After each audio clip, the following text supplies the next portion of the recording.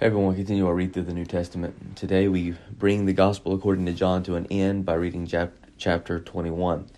In many ways, this chapter appears to be a kind of postscript by John, but perhaps he meant to wrap it up with verses 30 and 31 of the last chapter, which would have been a fitting ending, but perhaps something else came to his mind that he wanted to add and attach here quickly, and that's what we get here in 21.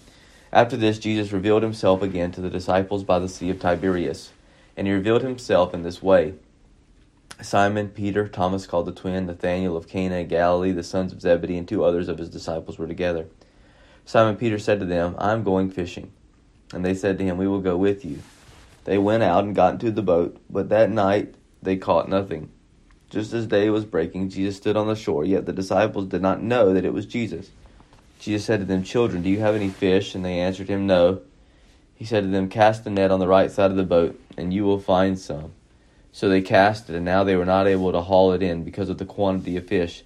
That disciple whom Jesus loved therefore said to Peter, "It is the Lord." When Simon Peter heard that it was the Lord, he put on his outer garment, for he was stripped for work, and threw himself into the sea. The other disciples came in the boat, dragging the net full of fish, for they were not far from the land, but about 100 yards off. And when they got out on the land, they saw a charcoal fire in place, with fish laid out on it and bread. And Jesus said to them, "Bring some of the fish that you have just caught." So Simon Peter went aboard and hauled the net ashore full of large fish, 153 of them. And although there were so many, the net was torn. And Jesus said to them, "Come and have breakfast." Now none of the disciples dared ask him, "Who are you?" They knew it was the Lord. Jesus came and took the bread and gave it to them, and so with the fish. This was now the third time that Jesus was revealed to the disciples after he was raised from the dead. So we'll stop there. So here we see this account, right, where Peter's like, "Hey, I am going fishing." Perhaps Peter, having denied the Lord, thought that he had forfeited the privilege of being a witness of Jesus' resurrection. And all night they went fishing and didn't catch anything. Now remember, this is very reminiscent of how Peter and James and John had been called. Back in Luke chapter 5, we see that this is the same very situation that Peter, James, and John were actually called into ministry, was through this.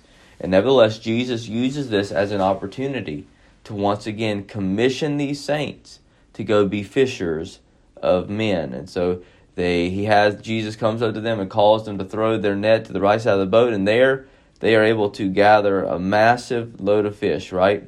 And immediately, because of this, they know, okay, this is the Lord. And so Peter throws on his outer garment and decides to just jump in. Now, seems strange. It doesn't make any much sense that he would put on his outer garment if he was going to jump in the water. But perhaps this was just a picture of the sheer reverence that he had for the resurrected Lord. He did not want to appear unclothed in his presence. And so we see this beautiful picture, right, of here the third time Jesus is now showing himself to the disciples. And now let's see what he has to say to them. Verse 15. When they had finished breakfast, Jesus said to Simon Peter, "Simon, son of John, do you love me more than these?" He said to him, "Yes, Lord, you know that I love you." He said to him, Feed my lambs." He said to him a second time, "Simon, son of Jonah, or Simon, son of John, do you love me?" He said to him, "Yes, Lord, you know that I love you." He said to him, "Tend my sheep." He said to him the third time, "Simon, son of John, do you love me?" Peter was grieved because he had said to him the third time, "Do you love me?" And he said to him, "Lord, you know everything. You know that I love you." And Jesus said to him, "Feed my sheep. Truly, truly, I say to you, when you were young, you used to dress yourself and walk wherever you wanted. But when you are old, you will stretch out your hands, and another will dress you and carry you where you do not want to go." This he said to show by what kind of death he was to glorify God. And after saying this, he said to him, "Follow me." Peter turned and saw the disciple whom Jesus loved following them, the one who had been reclining at table close to him. And he said, "Lord, who is it that is going to betray you?" When Peter saw him, he said to Jesus, "Lord, what about this man?" And Jesus said to him, "If it is my will that he remain until I come, what is that to you? You follow me." So the saying spread abroad among the brothers that this disciple was not to die. Yet Jesus did not say to him that he was not to die. But if it is my will that he remain, I come. What is that to you? This is the disciple who is bearing witness about these things, and who has written these things, and who knows that his testimony is true. Now are also many other things that Jesus did, were every one of them to be written, I suppose that the world itself could not contain the books that would be written.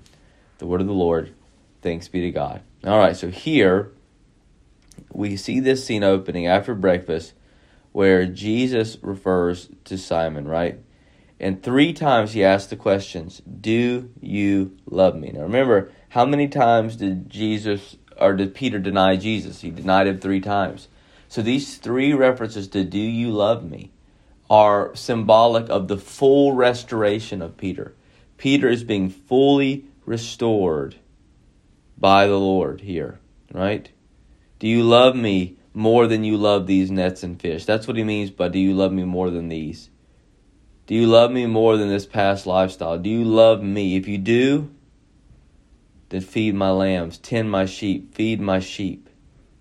Go and be my minister. When Peter writes to his fellow elders in 1 Peter, he urges them to shepherd the flock of God that is among them, making very clear he fully understood what Jesus meant by these terms.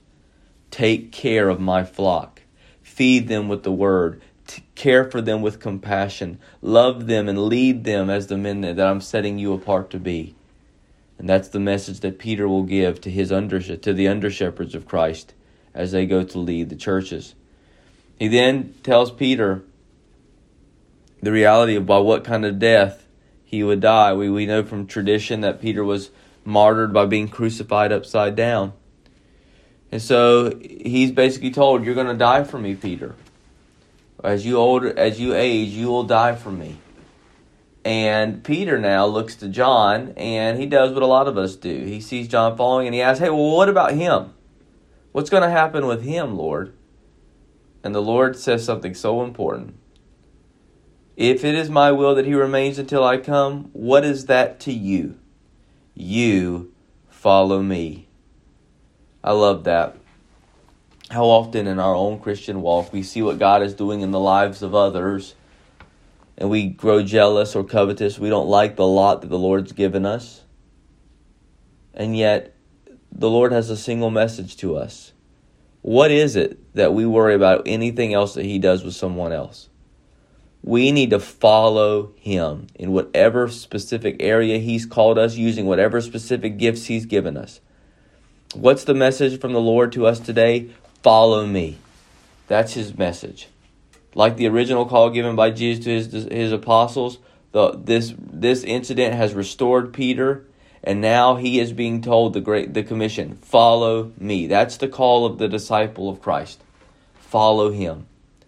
Don't worry about what other people are doing. Don't worry about, how he's choosing to use others in the kingdom.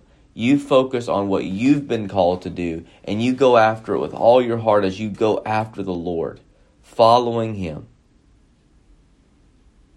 And then this book closes with the reality that not everything was placed in the Gospels. Not every single thing that could have possibly been written is in here, right?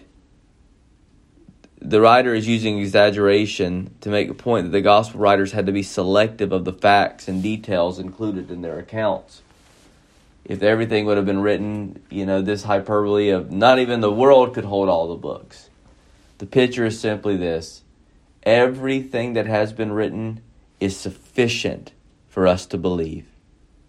God has given us a word that is sufficient for salvation, sufficient for holiness of life, sufficient for witnessing to others the good news of Jesus Christ. The reality that Jesus is the Christ, the Son of God, and that by believing in him, you may have life in his name. What a Savior. Let's go follow him. God bless.